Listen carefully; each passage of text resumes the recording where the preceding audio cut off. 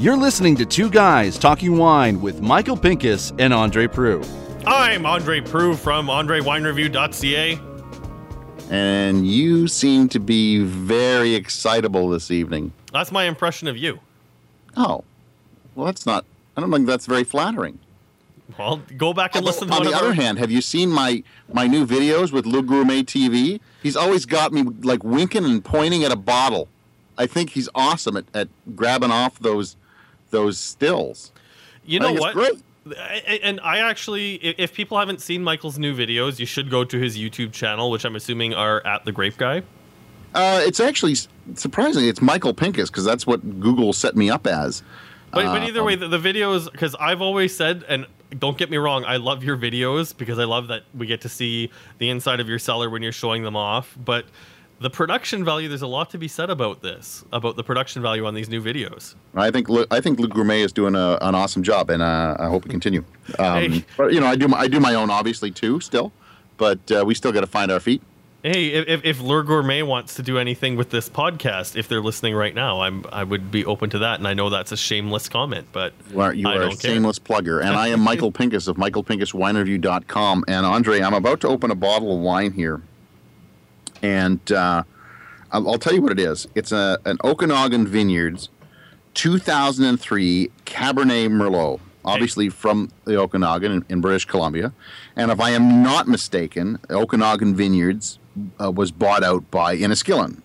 So now where the Okanagan Vineyards used to be is now Enniskillen.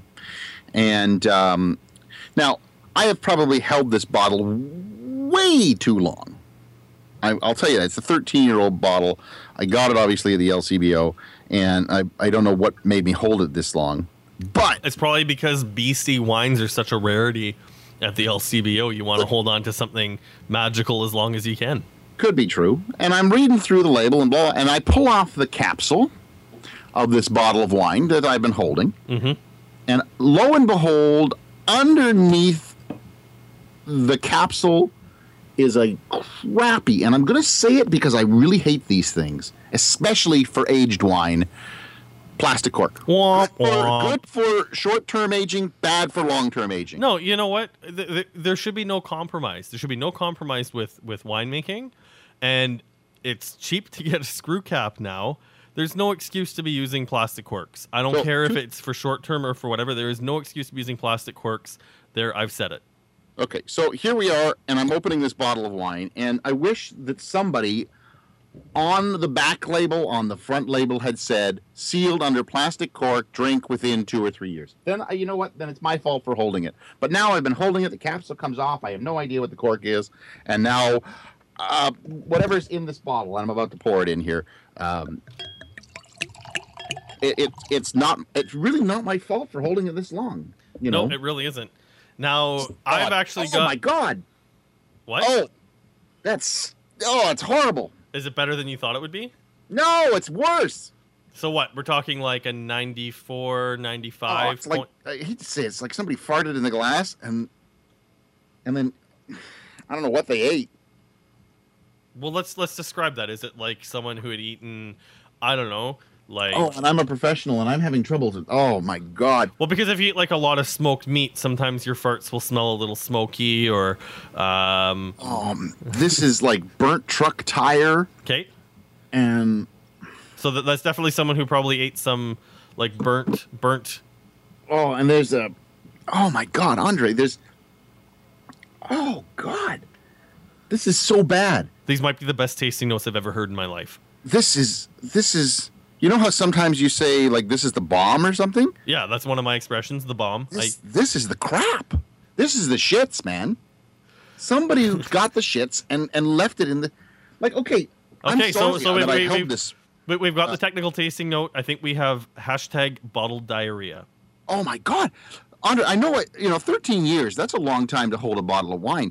But if I had known, if I had any inkling that there was a plastic cork under here... by somebody putting it on the label, I would never have held it this long. And that's, I think, what bothers me the most about wines that have plastic cork is nobody tells you until you pull the capsule off, and then you're screwed. I think before I get into the wine I'm drinking, we should just tell people that is what we're going to be talking about today is information on a wine label. And I guess this is kind of a bit of a sequel to our Meritage debate that I'm constantly reminded that I handily got destroyed in that debate, not just by you, but by many other people, but I still stand by that. But I'm actually drinking tonight Southbrook Wild Ferment Chardonnay from 2012, and I loved the 2013s, and it looks like Andre, you got to talk. You're gonna fill some airspace. I got to dump this. Okay, cool. I'll just talk about this wine because it's awesome. So Southbrook has released the 2012s following the 2013s, where the 2013 Chardonnays from Southbrook were all a little bit elegant and refined, a lot of flavor, perfect integration with oak. 2012 is like a monster truck compared to 2013. It's big, it's bold. It's also perfectly balanced with the oak flavors, but it's leaning well towards tropical things like pineapple and even mango, lots of vanilla, a bit of spice on the finish. And this wine is definitely the opposite of what Michael is drinking tonight. God, Andre, that was just so bad.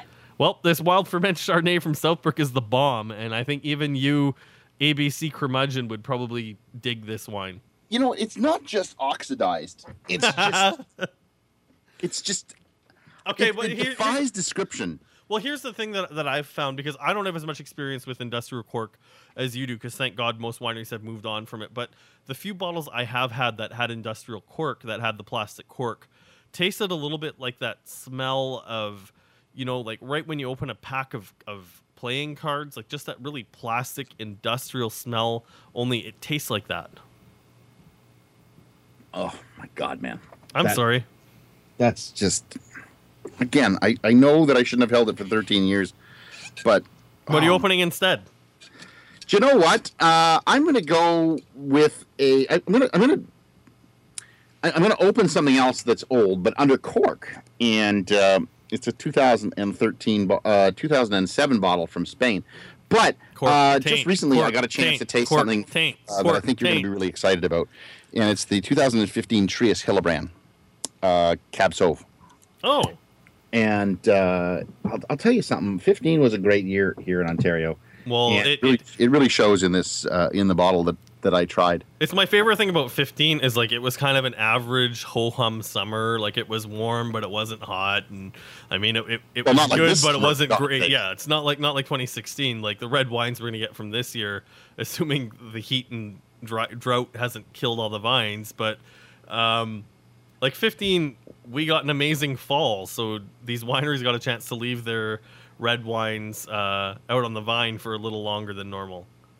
And I'm just telling you, that's the first 15 that I've seen from Trius in the reds. It was gorgeous. It had some rich coffee, some black cherry, some smoky, some vanilla. It's a little bit of earthy note. It was a really good cab. And I know they say here in Ontario we can't do, cabs very well, or we do them 3 out of every 10 years really well. This was a really good cab, and at $15, I think it's a steal. Well, there we go. I'll have to go pick some up. I wish somebody had stolen this Okanagan Vineyard wine from me, because I would have saved myself a lot of hassle. All right, you wanted to talk labeling, and we both wanted to talk about labeling. It's something that's kind of come up. About labeling too, obviously, and I just mentioned one of my biggest pet peeves. So it's your turn to have a pet peeve about labeling. My pet peeve is the term old vines. Ooh, yeah, okay, I can see it. And I mean, here's the thing where I understand that it's a double-edged sword. I don't want more rules for wineries to work within. I feel like we have plenty of rules in this province.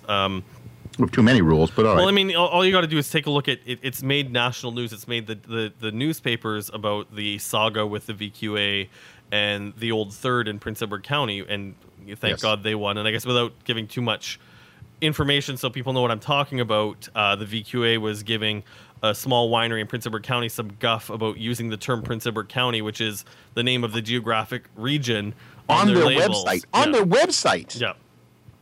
Like it wasn't on their bottles. Their labels conformed to the VQA standards, or to VQA standards, because they're not part of VQA. They don't make enough wine. But it said on their website, we are located in Prince Edward County, or located in Prince, and they were told you can't use that.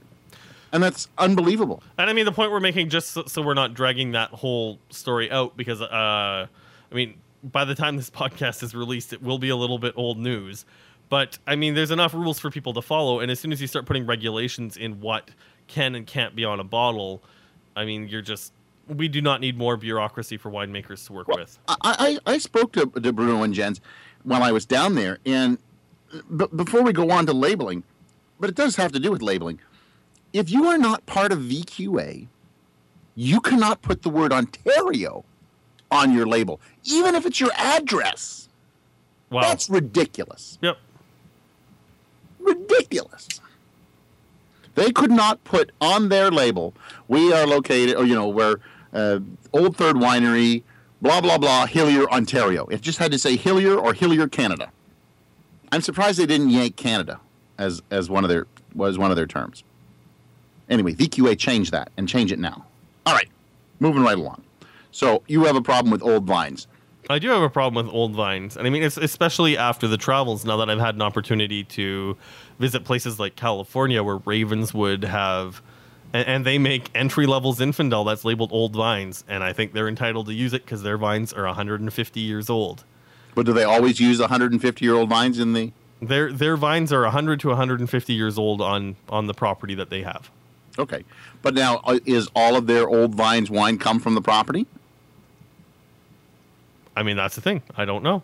It says old vines on the bottle, so I'm assuming so. See, I know that having been to some Australian seminars, they have something called tri-century vines.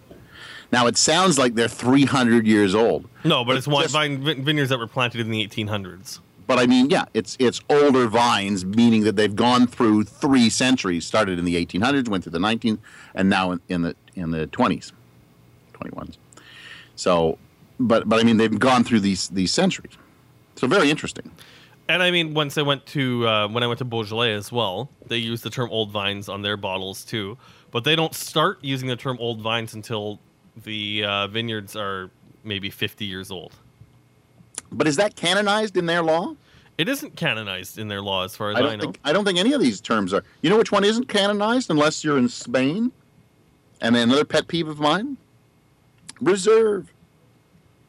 Ask people what reserve means, and they'll tell you all these wonderful, imaginative things in their heads. Reserve means nothing. It means absolutely nothing.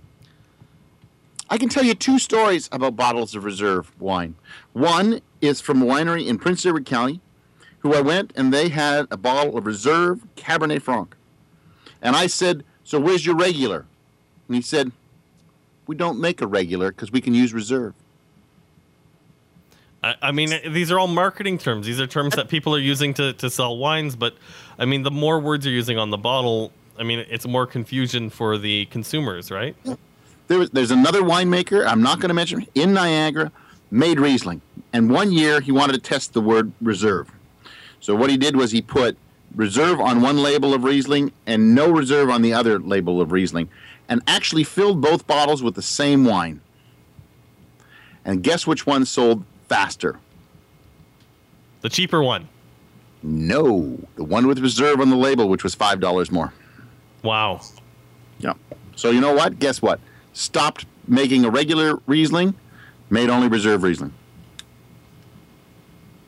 Wow. Because you could charge more. Because people expect reserve means something. And until we do so, if VQA really wanted to change laws, that's something that they should change. Don't go after a little winery for putting Prince Edward County on their website. Don't go after places for putting Ontario, which is where they're from, on their labels. You go after things like reserve for people who are just bastardizing the term, which is why a lot of wineries stopped using the word reserve. You mentioned in the last podcast, Southbrook. They stopped using reserve when they were up in Thornhill. Yes. Because they started using Triumph and you know what? If I pull out any of my Southbrook bottles, I mean, as a consumer, you would need to be at the winery to understand and to see all the different tiers that they have for the labels, the regular label, the Triumph, and I guess they're now calling it the estate grown and Poetica, but the thing is, it's very clear based on price point. But the information on the label, I'm glad that you mentioned Southbrook too, because the reason I wanted to talk about this is I have a wild ferment Chardonnay, which lets me know that the bottle I'm drinking was not made with commercial yeast. It was done with a wild ferment. Now, I know you make fun of me in Chardonnay when I find one I like. Yep. I really liked the Hillebrand Showcase Wild Ferment Chardonnay from 2013. I've tried the 14. I think it needs a little time, and then I can be able to tell you which one's better. But again, another winery that has gone away from the term reserve and have gone with something like Showcase, which is just a different way to say reserve. But it just doesn't speak the same as reserve. But they'll tell you it's reserve quality. There's something special about this wine. So, I mean, that's it. I mean, if you want to have special wines, like, how do you define reserve then? And do we really want the government mucking around with that? Because, I mean, we're also in a position, too, where, you know, what is reserved for a small winery might not be the same thing for a large winery. A winery like Trius or Hillebrand have the ability to make a reserve wine on a scale where it is reserve. You know, you can pull probably 20 barrels out of 200 because you have a winery that is capable of managing that many barrels and making a very good high quality reserve wine or premium wine on a large scale, where a smaller winery isn't going to have those resources at their disposal. So for them, a reserve wine or a premium wine or the top tier wine might only be their best 2 barrels, right? That's fine, but that's still a reserve. They've actually reserved it. I'm not saying that the government has got to get into the controlling every last detail, but the term reserve is used so liberally that I think you have to get in there and say, look, if you're going to have a reserve, you've got to have something base. You've got to have a base model and then a reserve. You cannot just come out with a reserve right away and say, bang. Well, let's take Chateau de Charme for a moment. They have their estate series, but then they also have their single vineyard series, which is the Paul Bosque Vineyard and the St. David's Bench Vineyard. You go to that wine, they won't say these are our reserve wines, but there's something special about these wines. There's the estate series, and then there's the special series of wines. And that's how they differentiate. They don't use the word reserve. And I think if you're not going to canonize the word reserve, then you got to get rid of it. And I think a lot of wineries have done that. I mean, that's the thing, is if you're going to put something on a wine bottle, I mean, you can't take it for granted that all of your consumers know what these terms mean. I mean, you need to dumb it down. And I mean, it goes back to my argument about the word meritage. My issue with the word meritage is that it's not dumbed down or as simple as possible.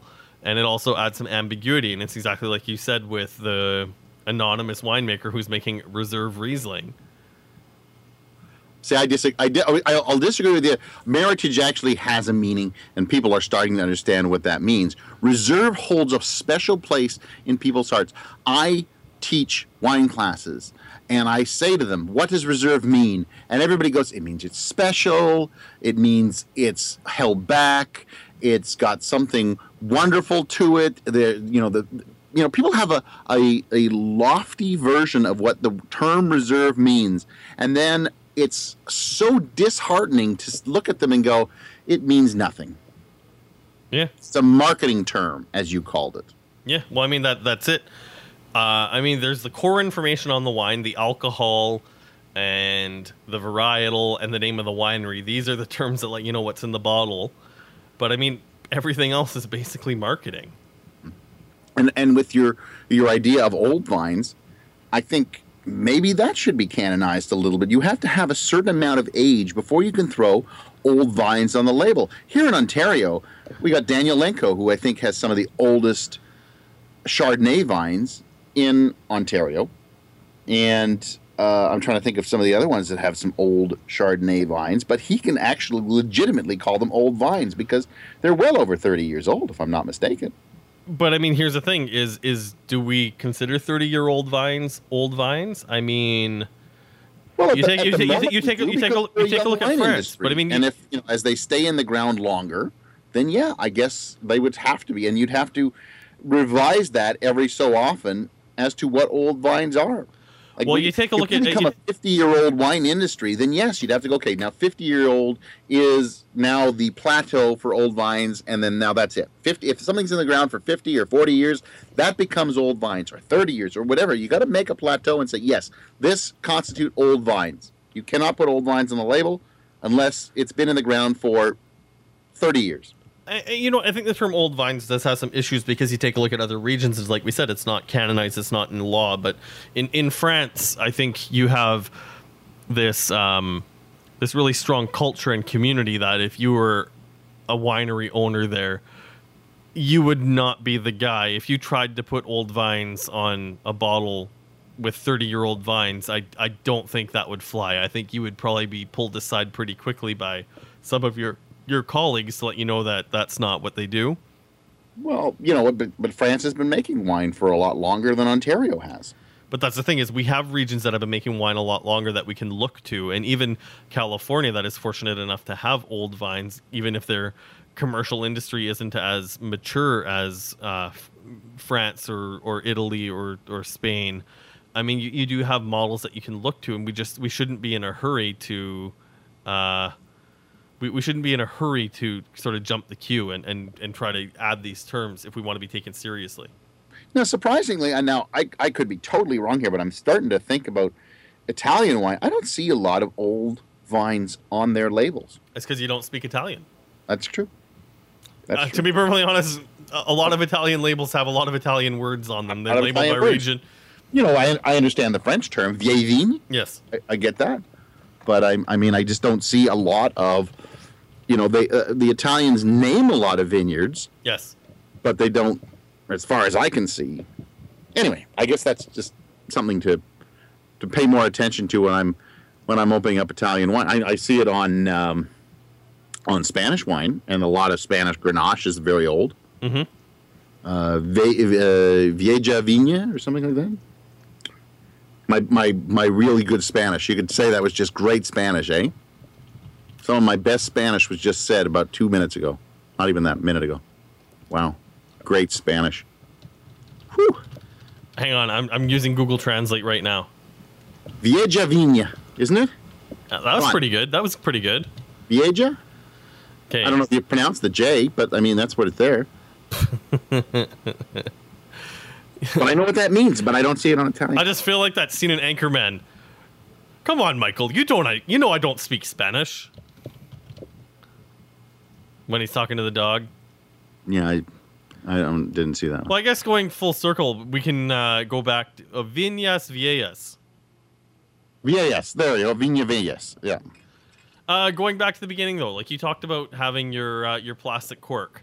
Yes. And I agree with you on this, that if you're sealing your wine with anything but a regular cork and it's hidden under a capsule, you should mention that. It doesn't have to be in like big black letters across the bottle, but I think it is a fair warning to the consumer because, as you said, these plastic corks are not meant to be aged.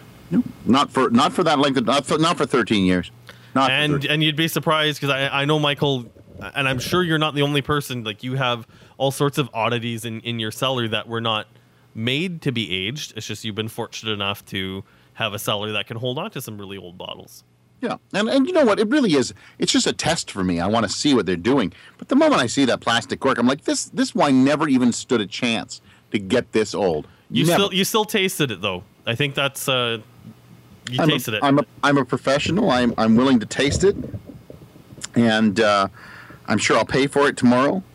But I mean, it defies description, Andre. I couldn't tell you how bad it was properly. # bottled diarrhea. Bottled diarrhea. It was just so bad. Oh my God. Well, have we listed all of our gripes? I know we kind of picked on reserve and old vines, but are there any other terms that we? Well, as I said, as you said, the plastic cork. I know that there was a great Vouvray that came through the LCBO. At one point, it was $13 a bottle. I went and bought 6 bottles of it. And I said to my wife, I said, "You've got to try this wine. It's so good."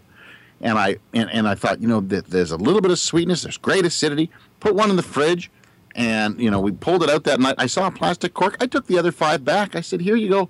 you know what? We're going to try this wine once, and I'm taking the other 5 back because I know these 5 are going to end up in the cellar, and in 6 years I'm going to open one up, and it'll be absolute crap. So, but I saw that because I had bought X number. I don't always open the bottle right away. I figure, you know what?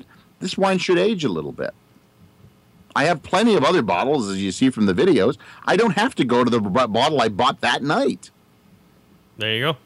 So, yeah, I guess there's so many things about labels that are kind of odd. I wish the Germans would kind of, simplify their labels a little bit. Yes. But then sometimes I see that, and I think they oversimplify them in some ways. So, I don't think you can oversimplify a label, and I don't know if I've ever told you this, but my favorite and my absolute favorite, like not even a close second, but my favorite wine label is Ridge Vineyards from California. A very simple label. Simple, timeless. Right in the front, they tell you what their grape varieties are, the percentages. And I mean, the important information is in big letters, and the nerdy information is in small letters. Yeah, and then the important stuff tastes good. Yep. Which is in the bottle. Yep. Word. Well, anything else you want to add, Michael? Have we griped enough tonight? I think we have. All right. Well, we've griped enough. Hashtag lots of griping. Hashtag I'm going to go drink more Chardonnay. Hashtag I'm drinking a Spanish wine. Okay, you go do that. Which is 9 years old and tastes a shitload better than that Okanagan piece of garbage. Hashtag bottled diarrhea. I'm going to make it a thing. I'm Michael Pinkus, the grape guy from michaelpincuswinereview.com. You can find me on social media, mostly under the grape guy, but sometimes under Michael Pinkus. Just check them both. I'm not Dr. Michael Pinkus, but I sometimes feel like it after opening something like that. Not a doctor, but you play one on TV. But I play one on a podcast, at least. I'm Andre Proulx from AndreWineReview.ca. Find me all over social media at Andre Wine Review. Remember to subscribe to this podcast on iTunes if you like to hear us gripe. Or not. Sometimes we don't gripe as much as we should. We are two guys talking wine. Good night. Thank you for listening. You can subscribe at twoguystalkingwine.com.